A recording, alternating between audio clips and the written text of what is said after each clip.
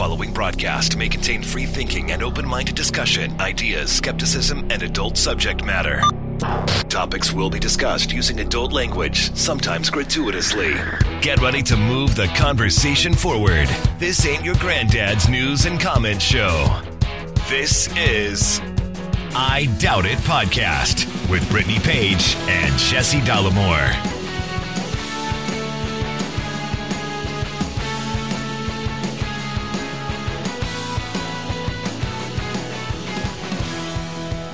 Welcome to the show, and thank you for joining us. 852 is the episode.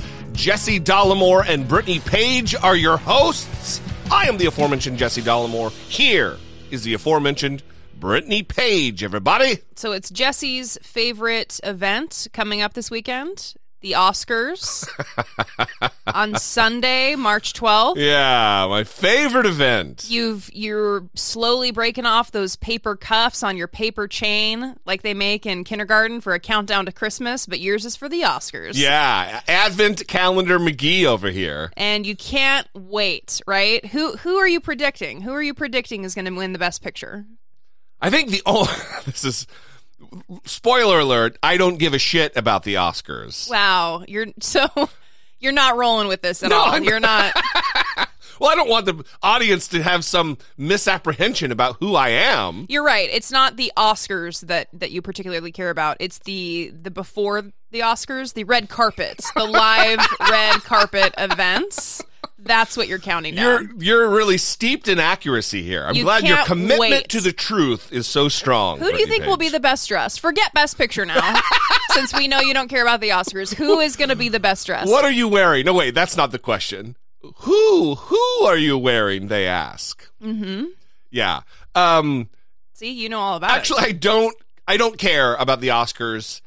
Usually you'll be watching, or if someone's over, I'll be cooking while it's happening, and I'm paying loose attention. It is weird, though, because this year, or I guess now that COVID has, fucked up our movie watching, we used to, just by virtue of the movies that we are drawn to, we used to watch almost all the Oscar winners. Mm-hmm. And now, I think the only one that is in contention that we've watched is Women Talking, which was fucking great, by the way. Very good. But are there any others? Do you know? Is this even what you want to talk about? Well, yeah, I mean, somewhat, yes. It is related to the Oscars. Why did you bring this topic up, Brittany Page? Well, because we're going to talk about a survey from Morning Consult that asked Americans on their thoughts on every Best Picture winner dating back to Wings in 1929. I was going to say Wings was a TV show. Yeah, it's not Paul McCartney's band. Apparently it was a movie from 1929. And to answer your question about the movies this year, apparently there's 11 nominations for Best Picture.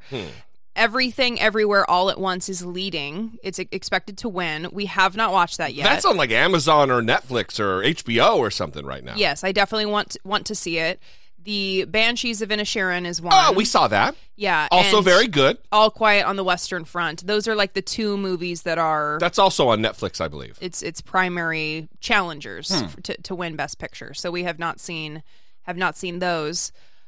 But let's get to this survey. Oh, is this going to be what dumb fuck answers people gave?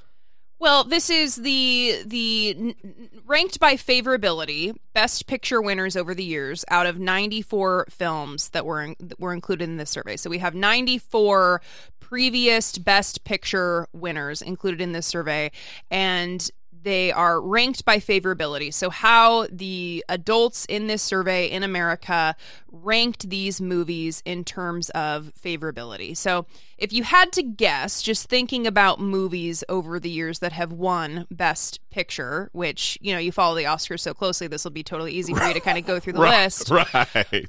What would you say is going to be at the top for a net favorability among Americans, adult Americans? What movie is going to win them over and they're going to like the most? Well, I'm trying to think about which movies have won Best Picture, and I don't have like a comprehensive list in my head. It's probably something like Citizen Kane, which I haven't seen, but is always like universally lauded as like the creme de la creme, the piece de resistance, the archetype for a Best Picture movie. It is not that. Oh, right. And that is then not, I have no fucking idea. That is not even in the top 20 as I see here. So well, again, I haven't seen it, so I don't know how dumb that would be anyway. Okay, well, audience, be thinking of what you would guess, and here I am going to give you the answer. What is at the top in terms of net favorability with a 76%? Well, my favorite movie got robbed that year of the Best Picture by No Country for Old Men. My favorite movie is There Will Be Blood, starring the absolutely irascible and undeniably the best actor in the world, Daniel Day-Lewis. Jesse giving you more time there, audience. I don't to know. conjure I don't know. You're not the audience. I'm talking to the audience. Oh, you're asking the audience this question. Yeah, you're just melting down under pressure. I'm not putting on you. I'll lean back in my chair with my arms behind my head. Okay. It is Forrest Gump. Oh, what? Forrest Gump. I love Forrest Gump. Everyone knows you. Anybody who's known you for more than 3 minutes knows you love Forrest Gump. Yes, I love Forrest Remember Gump. the scene when he gives the guy the idea for the Have a Nice Day bumper sticker? Oh, what a great scene that was. I have never talked about that scene. What are you doing to me right now? How are you representing me to people? I will say, before the audience turns on me and dispatches assassins to the house, I have softened on Forrest Gump. It sounds like it, in recent years. Mm-hmm. Like there's scenes that absolutely I cry at that get me every time. But like what? Like when he's talking to the Jenny's grave. Whoa! Spoiler alert. Listen, everybody. Sorry that I just spoiled the movie that was released in 1994. Mm-hmm. It's actually your fault. If you haven't seen Forrest Gump yet. Yeah, so Forrest Gump is at the top in terms of net favorability among Americans in this survey. Titanic is second. You gotta wait till I'm done drinking coffee. You almost did a spit take. Yes, that is ridiculous. Number 3 is Rocky. Number 4 is The Godfather. Not Godfather 2. No, Godfather 2 is like 10th on this list. What? Who did they survey? Well, what's surprising to me is another movie I love and have watched many, many times. And Avatar? We'll continue. Legally Blonde? No. And we'll continue. Wedding Crashers? No, but that should have been a Best Picture. Dumb and Dumber? Oh, please, please, please, please. The Silence of the Lambs. Oh, for sure. Is that not on this list? No, it is on this list. It's just, so Forrest Gump has a 76% net favorability rating, and The Silence of the Lambs has a 50. That's fucking insane. Well, first of all, just on its face of the numbering, where it falls on the list is insane. Yes. I mean, come on. It's like toward the 20th slot here in the top 20. Come on. Yeah, and that's a fantastic movie. I can watch it over and over again. I mean, come on. Anthony Hopkins, Jodie Foster, Miggs. Miggs' performance is great. Miggs.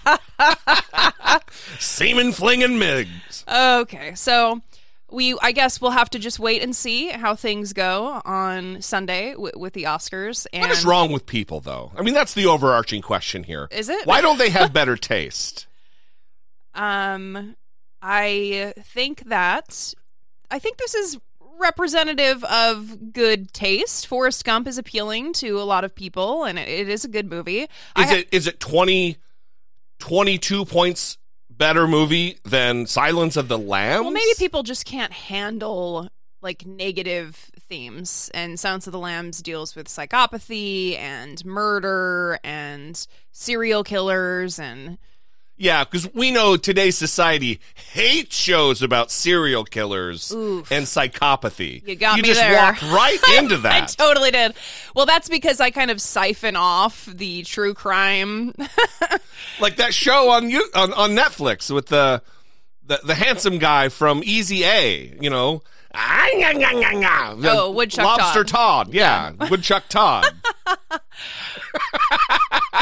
Yes. No, wow, I completely failed at that. Maybe they want to hear, okay, yeah, I can't get it out of this. Well, we would love, I guess, to know what you think about this. Is that convincing? Yes. Tell us who you're looking forward to seeing on the red carpet. 657-464-7609. Of course, you can email a voice memo, if you must, to idoubt@dollemore.com. Before we move on, we want to thank our Patreon supporters and invite you to become a Patreon supporter. You can go to patreon.com/IDoubtItPodcast to see what's involved. Pick a tier. For as little as $2 a month, you can help support this show and help produce what we do here. Every little bit goes a long way. If we're able to marshal the size of our audience and get a scant percentage of all of you who listen to contribute, the show could grow in an insurmountable, immeasurable way into the future, doing the interviews we want to do and just generally reaching the people that we want to reach. Yes, thank you very much to all of our Patreon supporters. We could not do the show without you. Now, we want to get to some follow-up. We talked on the previous episode, actually the episode previous to the previous episode, about the judge in Amarillo, Texas. 850. Who is going to unilaterally be effectively banning the abortion pill. And now we have Walgreens, the nation's, I think, second largest pharmacy chain, is now announcing that it is not going to be providing abortion pills in several states where it remains legal, by the way. So in states where it remains legal, Walgreens is saying they're not going to dispense the abortion pill. And this comes after basically pressure from several Republican attorneys general who wrote to the company basically threatening legal action. And in this clip, you're going to hear Sarah Varney of Kaiser Health News and Amna Nawaz from PBS discuss the decision.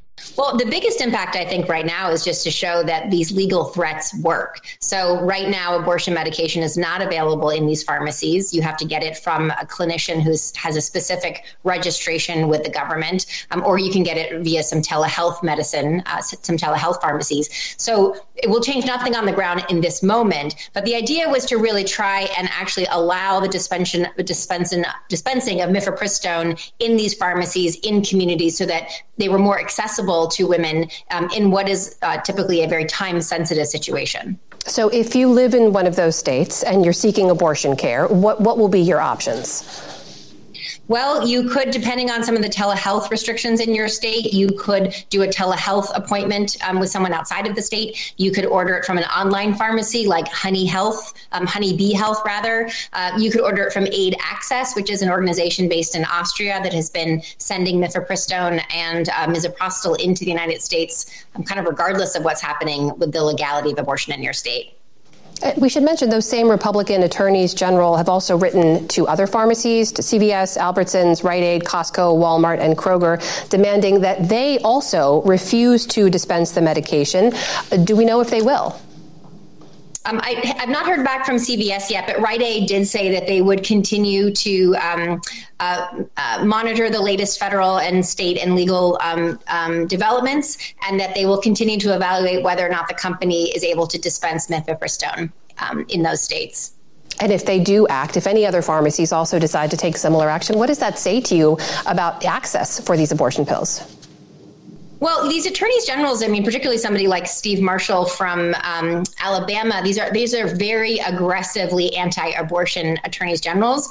In Alabama, for instance, they made the suggestion that if they couldn't prosecute women who had abortions for homicide, that they might use the state's chemical endangerment law to bring charges against women. So these attorneys generals are getting very creative in how they are trying to figure out how to stop access to abortion, both in clinics, how to stop the flow of pills into their state. And, they haven't gone so far as to say we need to be searching the mail, which is, of course, run by the federal government. But they do say in their letter to these pharmacies that under a different type of Department of Justice, that the DOJ would have a different reading of what's called the Comstock Act, which was a law from the 1800s. That's an anti-obscenity law that prevents the mailing of abortion drugs through the mail. The Biden administration says that's no longer applicable because in these states where abortion is legal, that law doesn't apply.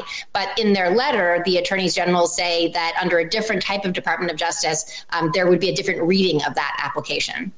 Sarah, in the 30 seconds or so we have left, I know you've been reporting on this potential federal judge ruling in Texas as well that could further limit abortion pill access there. When you talk to advocates for abortion rights, what are they telling you about this moment?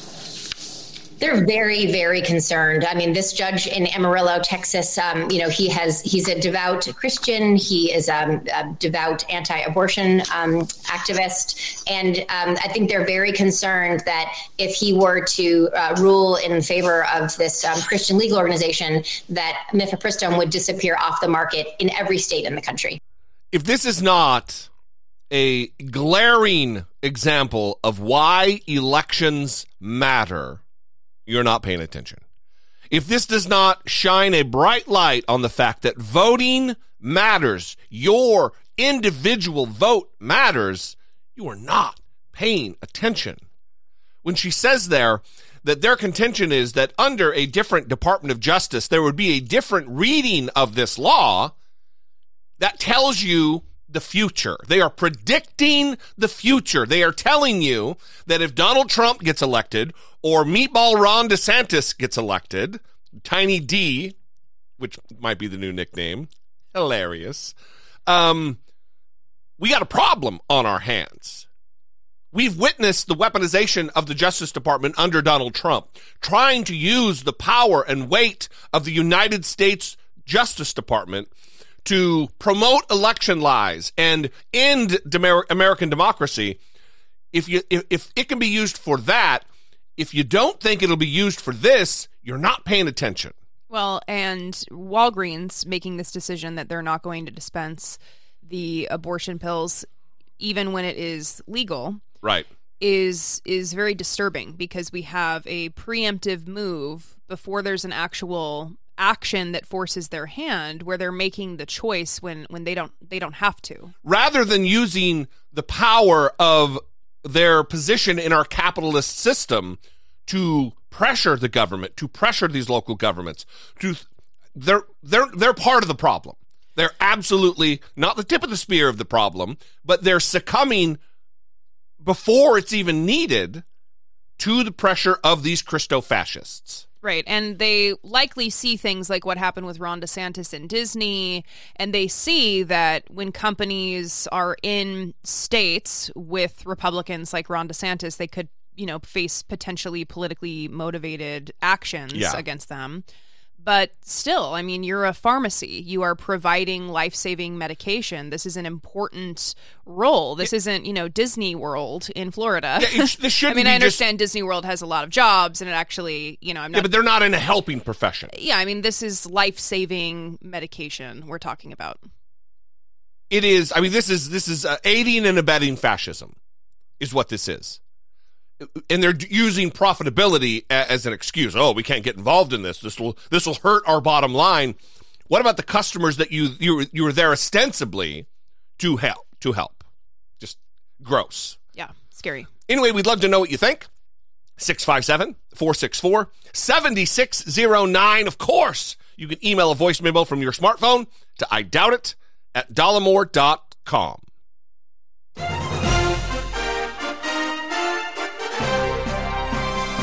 Dollemocracy. Facing down pessimistic politics with realistic optimism.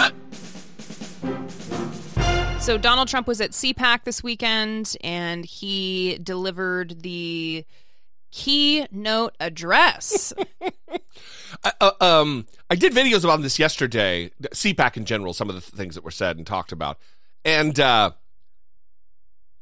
it was a sparsely attended CPAC. And I don't know why that is, but even when Donald Trump was speaking, I saw video of the crowd, and the room is far more than half empty. And when Kimberly Guilfoyle was speaking, and Don Jr. was speaking, and so many others were speaking, it was a practical, just crickets in there. It was empty. So I don't know what that portends. If just people aren't willing to give of their income to pay for a ticket for CPAC. But CPAC, like every year, maybe worse this year, was a parade of bad ideas, of dangerous ideas, of a steady, increasingly fast march toward fascism. And that includes the speech of Donald Trump. Donald Trump tonight grabbing the harness of the MAGA base. I'm thrilled to be back at CPAC. The type of Republican activist he's relying on to catapult him back into the White House. We're going to see this battle through to ultimate victory. We're going to make America great again. CPAC, the annual conservative gathering, a wild scene of Republican enthusiasts and a crowd overwhelmingly supportive of Trump's 2024 bid. Donald Trump. I'm a MAGA guy, through and through. There's nobody stopping him. What are people coming to buy? It's like 30-1 Trump over DeSantis. An arena most other possible Republican contenders opted to avoid, except for Nikki Haley, the only major declared challenger to Trump. If you're tired of losing, put your trust in a new generation. Haley heckled by several on her way out. A straw poll taken at CPAC shows attendees favoring Trump over Florida Governor Ron DeSantis by more than 40 points. DeSantis did not attend CPAC and is yet to announce a presidential run. Why should he not be the presidential candidate for Republicans? Well, he can be if he wants to be. Why should folks not turn to him if he makes the case of being a new generation of leader? I think I've done something that nobody else has been able to do. The conference here filled with Trump allies, including former Brazilian President Jair Bolsonaro. Bolsonaro made unsubstantiated claims of a stolen election in his home country, his supporters attacking the Capitol in January. He gave us his first on-camera interview with a U.S. TV outlet since losing his re-election bid. Would you urge others around the world to resist the election denialism that we have seen play out in America and Brazil? What we want is transparency, he said, and we want to respect the will of the people. And Vaughn joins us now from CPAC. Vaughn, the former president went after those investigations into him as well. That's right, Jose. Former President Trump openly talking about those investigations to the CPAC crowd from New York to Washington, D.C. to Georgia, several of them expected to conclude soon. And he suggested to the crowd that these were purely political ploys to get in the way of his own presidential campaign. Jose?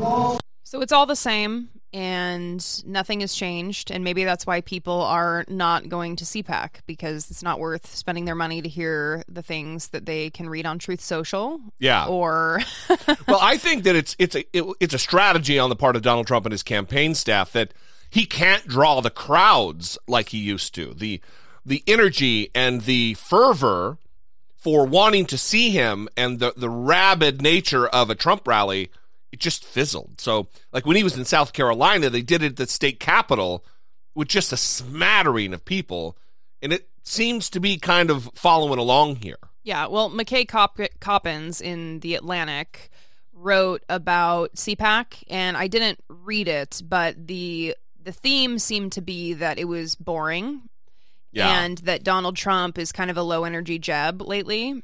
And we commented on that even when he announced that he was going to be running for president. Yeah, tepid applause. He doesn't have the energy anymore. Yeah, he does still have the word salad, though. And I know that you're thinking, he's been speaking before the public for a long time. He should really kind of have his talking points ready to go, and it should just be second nature at this point. He doesn't need to think about it. Well, that's not the case. We have oil and gas, but we don't want the oil and gas cars. But we want everything, including electric cars, but we also want gasoline because the cars go longer and they are preferred by many people. We don't like quick drives that are stopped for 2.5 hours. It's April Fool's.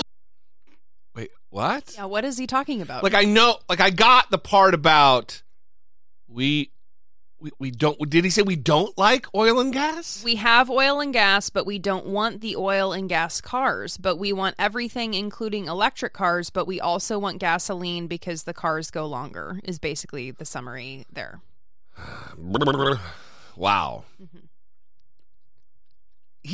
Listen, this might come as a surprise to everybody, but he kind of changed my mind. I think I might vote Trump this time. Oh, okay. That's a lucid policy prescription for America right there. Yeah, well, we know that Donald Trump has been under pressure to stop talking about how the election was stolen, and he can't stop, won't stop. The disinformation, people say they are great at disinformation. The one we want to run against is Trump. Do you ever hear that? Oh, we want to run against Trump. Even though I'm leading every one of these guys, and even though I won the second election, okay, I won it by a lot. You know, when they say Biden won, the smart people know that didn't happen. But right now, the smart people know that didn't happen. It's just, what is his plan here? Because he's telling everyone, you need to vote for me. Okay, but he's also saying, I won the last election when you voted for me, and I didn't end up in office because they stole the election from me. But hey, let's try it again. Let's try it again. Go ahead and vote for me again. Right, yeah. And even though I'm not telling you how it's going to be different this time, like what I'm going to do to ensure that I get into the White House, just go ahead and let's try this again. It is a remarkable thing. I mean, even looking back on what took place last election, where he's telling people, don't do early voting, don't do mail-in ballots, don't do that, show up on the day. And then when that backfired because fewer people voted. Mm-hmm. Yeah, I don't know what the plan is. It's just nonsense. It's the same thing Carrie Lake is doing right now, continuing. She is now making claims that somebody came to her home. We don't have a clip for it. I'm just off the cuff here. Somebody came to her home and offered her millions of dollars to not run for the Senate seat in 2024. And she told them, I wouldn't, because they don't want her. She's too dangerous for them or whatever. Mm-hmm. And she said, I wouldn't do it for $100 million because my role, I belong in the governor's office. That's what I won. I deserve to be. It's a continuation. It's a grift. Mm-hmm. I mean, that is why Donald Trump is continuing to do this, because he's making millions and millions and millions of dollars through fundraising that our laws are so loose on how that money gets spent. It's just fucking gross. But the real dangerous thing about his particular appearance at CPAC was this speech at the end where he's talking about, I am your warrior. I am your retribution. He's talking about vengeance that whips the crowd, small albeit, into a frenzy. We don't have free press. We don't have free anything. In 2016, I declared, I am your voice. Today I add, I am your warrior. I am your justice. And for those who have been wronged and betrayed, I am your retribution. I am your retribution. Not going to let you. The thing that's, I mean, it's terrible. It's terrifying. It's not good. But it's kind of funny to hear him saying like ominous phrases in the tone that he's saying them in, you know? Like, yeah. I am your retribution. Like, it's not believable because what tone is he using there as he's making these threats, you know? I think it comes along with, I think it comes along with the low energy Jeb nature. He's lost a step. I mean, when you get to be 75, it's like, have you ever had a dog that goes from very healthy to dead inside of a week? Like, they just a dramatic decline in health. It got dark pretty quickly. Well, it's kind of like what's going on with Donald Trump. When you get that old, you're good, and all of a sudden, oh shit, nope, dead.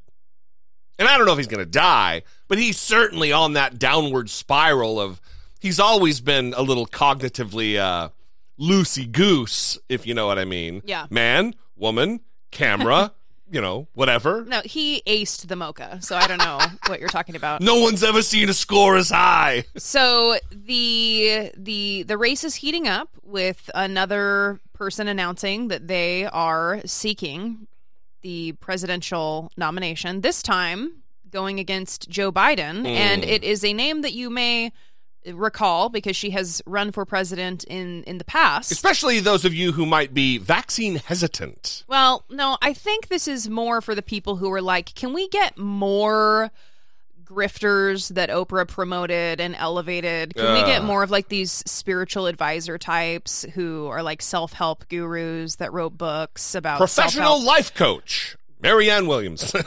Marianne Williamson has announced that she is running for president. We're all here because we care about this country, but we're all here, or at least many of us are, because we are upset about this country. We're worried about this country. We're concerned about this country. And we know that this country is plagued by many challenges now, not the least of which is hatred and division, which is greater than any of us have experienced in our national life. And it is our job to create a vision of justice and love that is so powerful that it will override the forces of hatred and injustice and fear that now hold. This government is now more than not a system of legalized bribery. And this system will not change itself. The status quo, ladies and gentlemen, and everyone else will not disrupt itself. That's our job.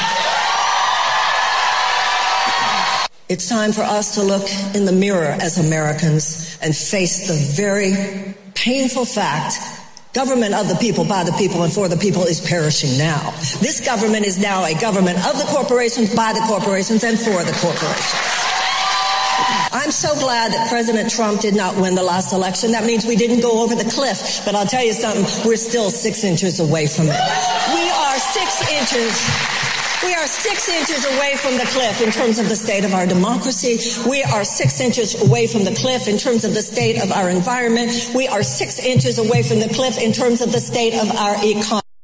So I'm sure that she is a nice person. I don't want to be dismissive and that's my job and shitty about her. That is definitely my job. But again, I am just inherently suspicious of anyone who positions themselves as a self-help guru who writes advice books for people and who is labeled a spiritual leader. And I'm a little suspicious of these types, and we've had enough of them, I think. And when I brought Oprah into this, it's because I'm thinking of people like Dr. Phil, Dr. Oz, these people who were elevated to a position to be dispensing advice to people who have turned out to be not great for society.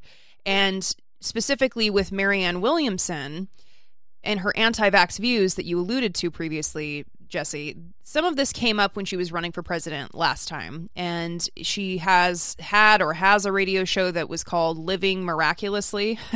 Great. And in January 2012, she brought someone on to talk about vaccines and talked about how she really agonized, that's a quote, over the decision to vaccinate her children because she can see both sides of the issue. And the guest that she had on her show at the time said that they knew a number of people who were vaccinated and then later diagnosed with autism. And Marianne Williamson responded, yes, absolutely. Yeah. So bringing on someone who is repeating these myths and falsehoods about vaccines, agreeing with them, giving someone a platform to spread them, and then during the pandemic, Marianne Williamson actually had to issue an apology because she called the mandatory vaccines Orwellian and draconian. Yeah.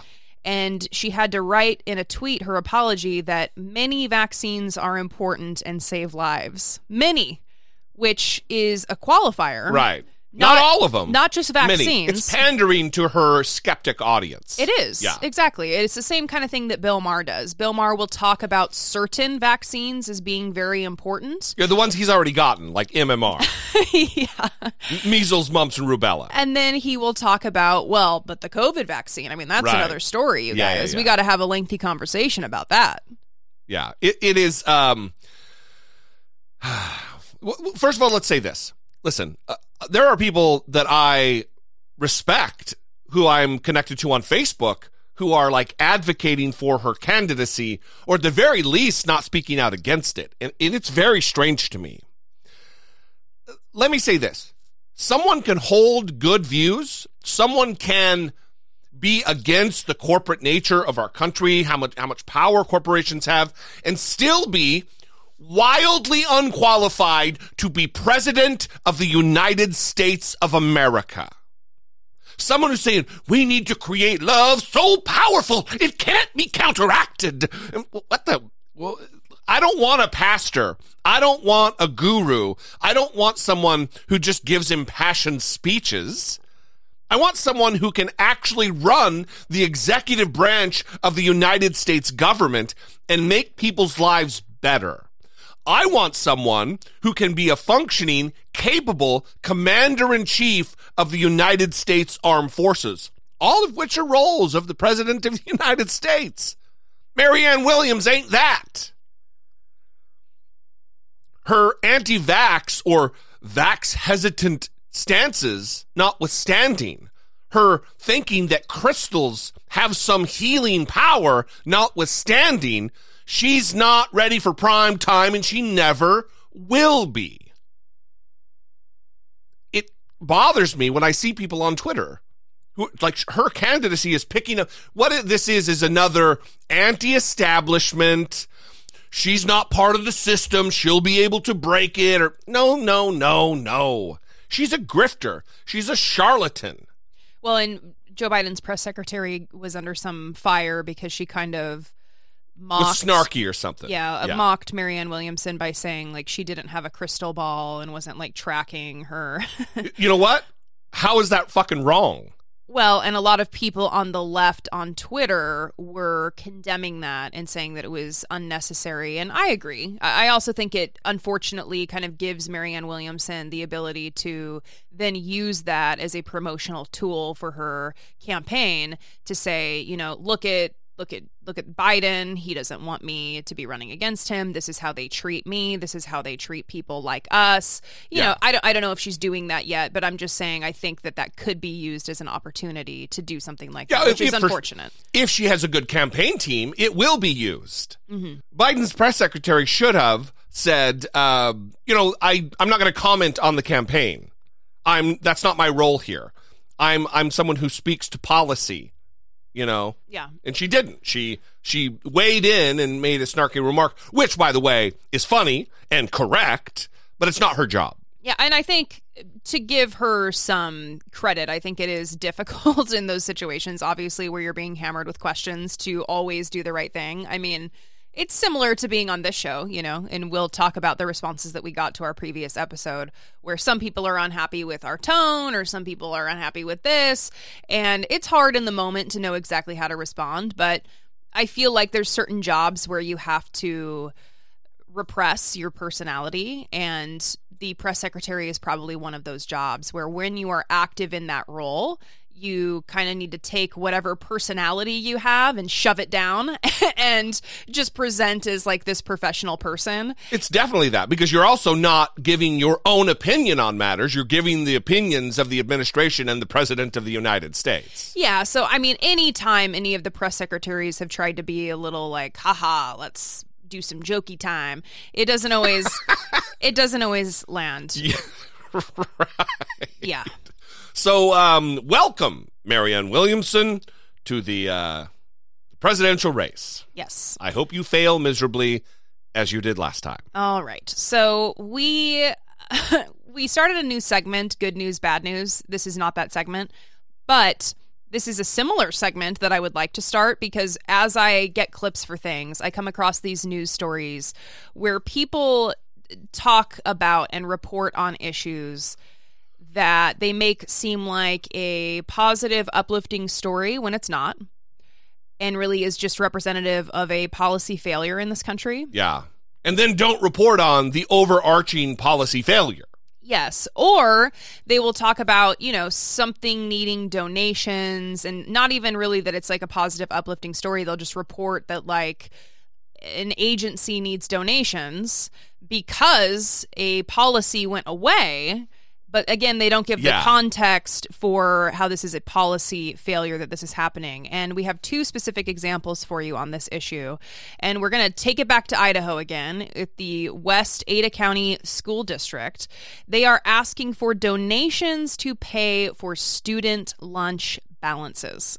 Digging for change. The West Ada School District is looking for donations to help cover school lunches. During National School Breakfast Week, which is next week, the district is asking people to make monetary donations to cover student meal balances that were previously covered by COVID-19 waivers. If a balance is uncollected, the West Ada School District General Fund pays for it, meaning funds get pulled from other programs.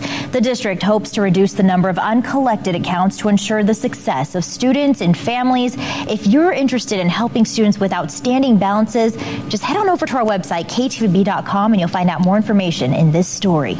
So not only is this not explaining that this is a horrifying policy failure in our country, they came up with a catchy line to intro the story, digging for change. Yeah. Before they then say that a school district is asking people to make donations. Yeah, this isn't a crowdfunding GoFundMe for low-income kids who have balances on their lunch accounts. This is the actual government asking for people to donate. Yes, and she noted there that during the pandemic there were waivers. Lunch was free. We were able to do that. Yeah. The government was able to provide free school lunch, and they stopped doing that. And they can continue to do that. That's something they can continue to do.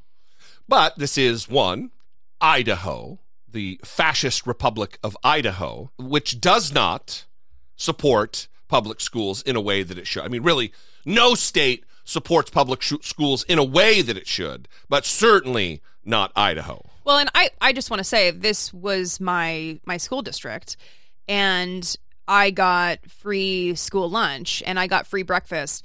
And I will tell you, my life was very difficult in elementary school. My home life was very difficult. And I remember being dropped off at school and feeling like it was a sense of reprieve being out of my house for a period of time.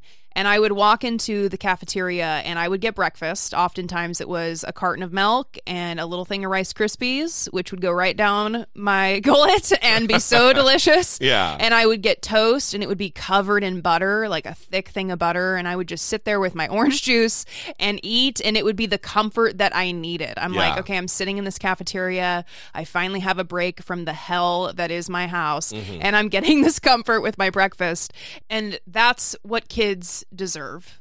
That is what they should have. That is the benefit of having free school lunch. When your life is already hard, you shouldn't have to then worry about whether or not you have a balance, or you're going to be able to get a breakfast, or you're going to be able to get a lunch. And it is, I mean, this is the context that I feel like these stories need to offer. And I understand that reporters feel they have a role and they need to be very fact-based and remove the emotion. But through that news story, you are informing how people believe, what they believe about this issue. And if they walk away from that going, there was a pandemic waiver that's no longer in place, and the school district wants donations, and there's no context for how it doesn't have to be this way. A school district asking people for money so that kids can have food. Yeah, that was 30-some seconds. They could have added another 30 seconds, just another 30 seconds, and give the fuller context of how this is a failure or a decision by the government to no longer fund food for children. Right. Food for children who are in the custody of the government at that moment. Your kids go to school. The government should be feeding them while they're in custody. They have to be there. It's legally mandated for your children to go to school. Why the fuck are they not feeding them while they're there? What? It doesn't make any sense just on the face of the policy. But of course, this is about pull yourself up by your bootstraps. Those kids, why don't they have a job? Why they can't pay their own fucking lunch? Yeah. It's gross. So we have another story for you that is going to be painting a picture of a very uplifting story. And I mean, we want to give this kid credit. It's about an 8-year-old who raised money for his favorite waiter at Waffle House. And we want to give credit to this 8-year-old kid who did a good thing. We don't want to dismiss that. We don't want to wash over that.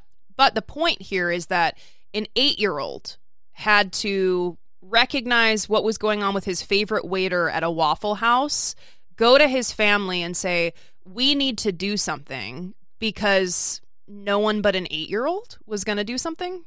Every weekend, the Hunter family goes to Waffle House for breakfast.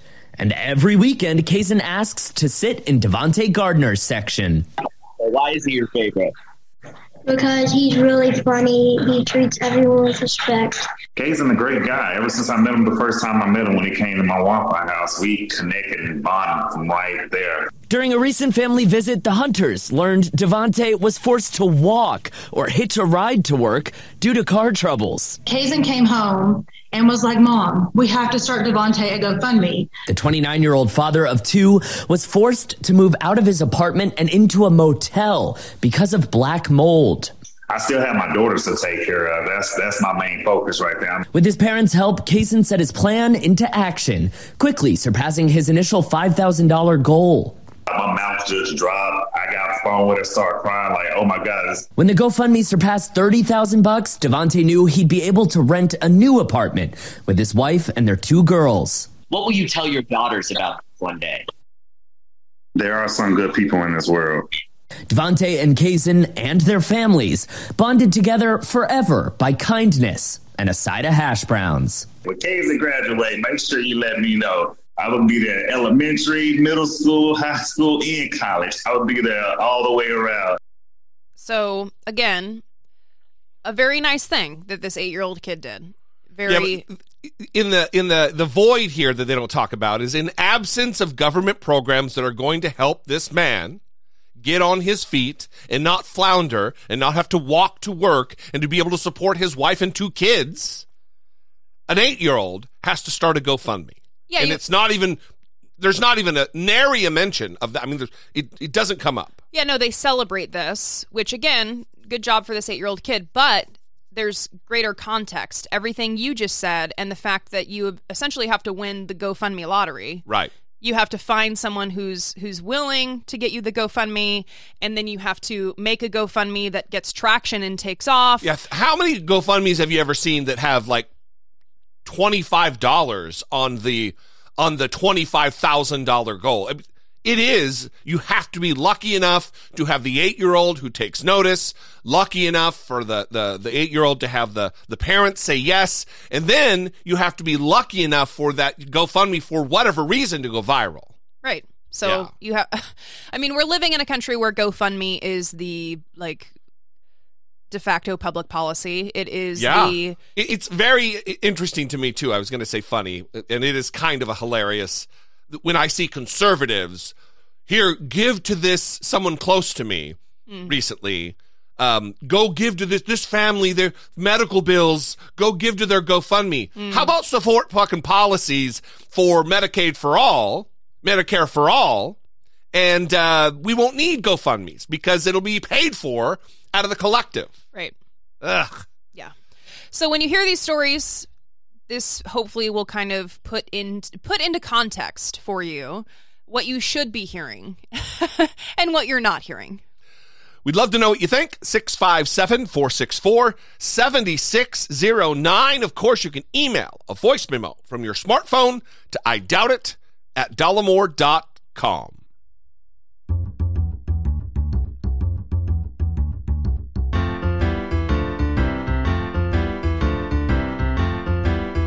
It's the asshole of today. The Oak Lawn Police Department. Another police department asshole of today. Yes, the Oak Lawn Police Department. I showed you a clip, Jesse, because this was quite the image. There was an officer that restrained a teen, beat him, hit him more than 10 times in the head with a closed fist while holding him by the head and his hair. The teen spent 6 days in a hospital for fractures to his face, skull, and pelvis, as well as swelling in the brain. So this officer was charged, felony charges. He has pled not guilty. He appeared in court surrounded by... This was what was even... It just put extra disgusting on top of the shit cupcake. Surrounded by officers in support of him. Terrell, the courtroom was filled with Oaklawn police officers supporting one of their own, Officer Patrick O'Donnell, in his first court appearance this morning, now facing 2 counts of aggravated battery and 2 counts of official misconduct. The judge ordered 32-year-old Patrick O'Donnell, an Oaklawn police officer of 8.5 years, to pay a $75,000 I bond. The incident happened last July while conducting a traffic stop. Oaklawn police said they smelled marijuana coming from the car they pulled over. Body cameras captured 17-year-old Hadi Abutala running from officers. Eventually, officers stopped him in the street. Video released by Oaklawn shows officers hitting that teenager. Police say Abutala had a long bag with a gun in it and just wouldn't let go of that bag. Oaklawn police say a gun was recovered after the arrest incident, and after an investigation, the Cook County State's Attorney's Office decided to indict Officer O'Donnell, saying he, along with 2 other officers, held down the teenager, hit him repeatedly, causing massive injuries. Yeah, I mean, if Officer O'Donnell acted and how he was trained, it really speaks to the point of look at what's wrong with policing in this state. If officers are trained that while 2 other adults are restraining a child, you repeatedly punch them in the face, you grab their hair and repeatedly punch them in the face, and you break their nose, and you fracture their pelvis, and you cause internal bleeding in their brain, what is wrong with policing in this state? That's not acceptable. What's up, bro?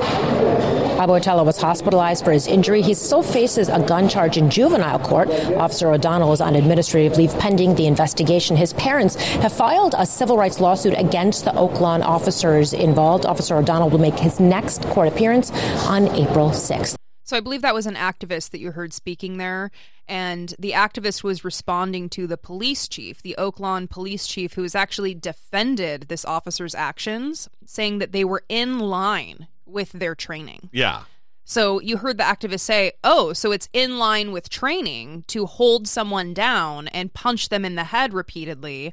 And you heard these: a fracture to the face, skull, pelvis, swelling in the brain, 6 days in the hospital, 3 grown men on top of a 17-year-old. Right. And the cops, of course, are claiming that... Take this with a grain of salt. How many times have we heard... This is not for you, Brittany. This is for the audience. How many times have we heard cops lie about the incident that they get accused of? Yeah, and that's why I said, of course, they're claiming that the 17-year-old refused to follow the commands and was reaching for a shoulder bag that contained a handgun. How do they know there's a gun in there? They're just beating him, and then after the fact, they find a gun, allegedly. But here's the deal. Prosecute him for the gun charge. If he had a gun illegally, prosecute him for the gun. But you don't get to exact punishment on the scene. You are not a judge. You are not a jury. You're a cop that arrests and enters that person into the system to face justice by our dispassionate justice system. Doesn't matter if he resists. Your job is to get him under control without beating the fuck out of him, rendering him hospitalized with a fractured pelvis and broken nose and internal bleeding in his brain. Yeah, it's alarming. 3 dozen officers showed up to support him, and the police chief, obviously, making these statements. All good apples. Just a bunch of good apples showing up to support their good apple. Right. Get the fuck out of here. When we talk about policing issues on the show, this is what we're talking about. And after all of the protests, after all of the body cam footage, after all of the quote-unquote progress that we're supposed to be seeing, this is still where we're at.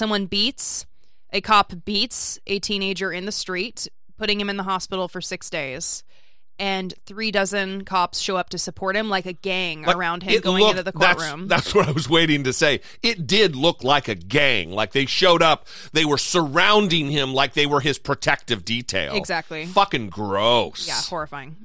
Ugh. We'd love to know what you think. 657-464-7609. Of course, you can email idoubt@dollemore.com.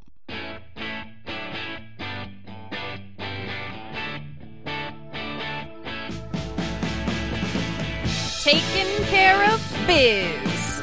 Dr. Jim O'Connell. Dr. Jim O'Connell. Dr. Jim O'Connell is I think the cop last name was O'Connell, too. 2 different O'Connells. Right. O'Connell v. O'Connell here on I Doubt It Podcast. 2 very different O'Connells. Dr. Jim O'Connell is a Boston doctor who I recently read this New York Times article about him. I think the title of the New York Times article was something like "You Have to Learn to Listen." And that article was based on a book by Tracy Kidder called Rough Sleepers, which is what Dr. Jim O'Connell, the term he uses to refer to the people that he helps, who are homeless people who sleep on the streets. And the subtitle of the book is Dr. Jim O'Connell's Urgent Mission to Bring Healing to Homeless People. And I was reading this New York Times article, and we were on the couch, and I start bawling, and you look over at me and you're like, what's going on? And this article had such an impact on me that I immediately ordered this book, and I'm halfway through this book. And you got the book like 2 days ago. I can't. It's a quick read for you. I can't say enough about Dr. Jim O'Connell, who wasn't originally going to work with the homeless population, but people in his medical program sat him down, and he was headed toward working in oncology. And they sat him down and they wanted him to work with the homeless. And he thought, I'll do it for a year. And once I have this year out of my way, then I'll be headed on to bigger and better things and working in oncology.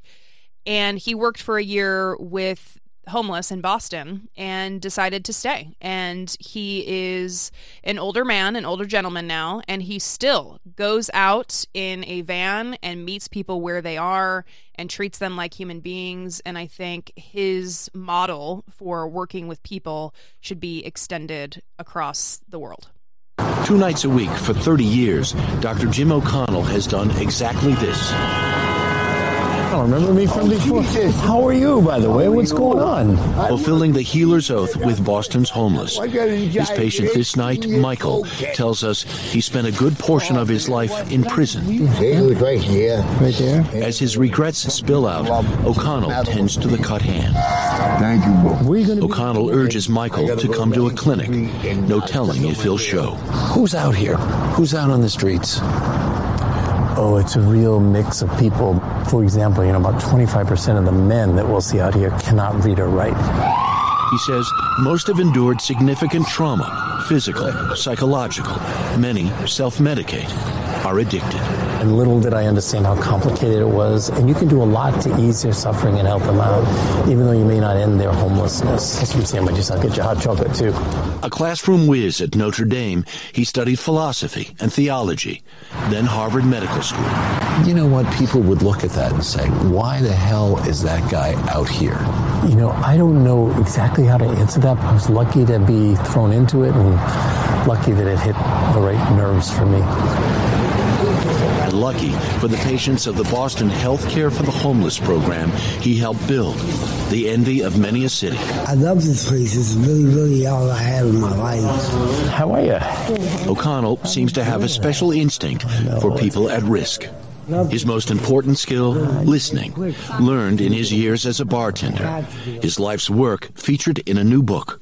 Should we be more empathetic as a public? Yeah, I think that's a tall order for a public, but I would say if the public had a chance to see what we've been watching for years, you couldn't help but be empathetic. Harry Smith, NBC News, Boston. At least he's realistic. Yeah. I think that's a tall order for the public, to be deeply empathetic. So I'm getting emotional again just listening to him and again reading this book. We talk a lot on the show about homelessness, and similar to the trans issue, we've had pushback from people on the left. Already, since we did our episode yesterday.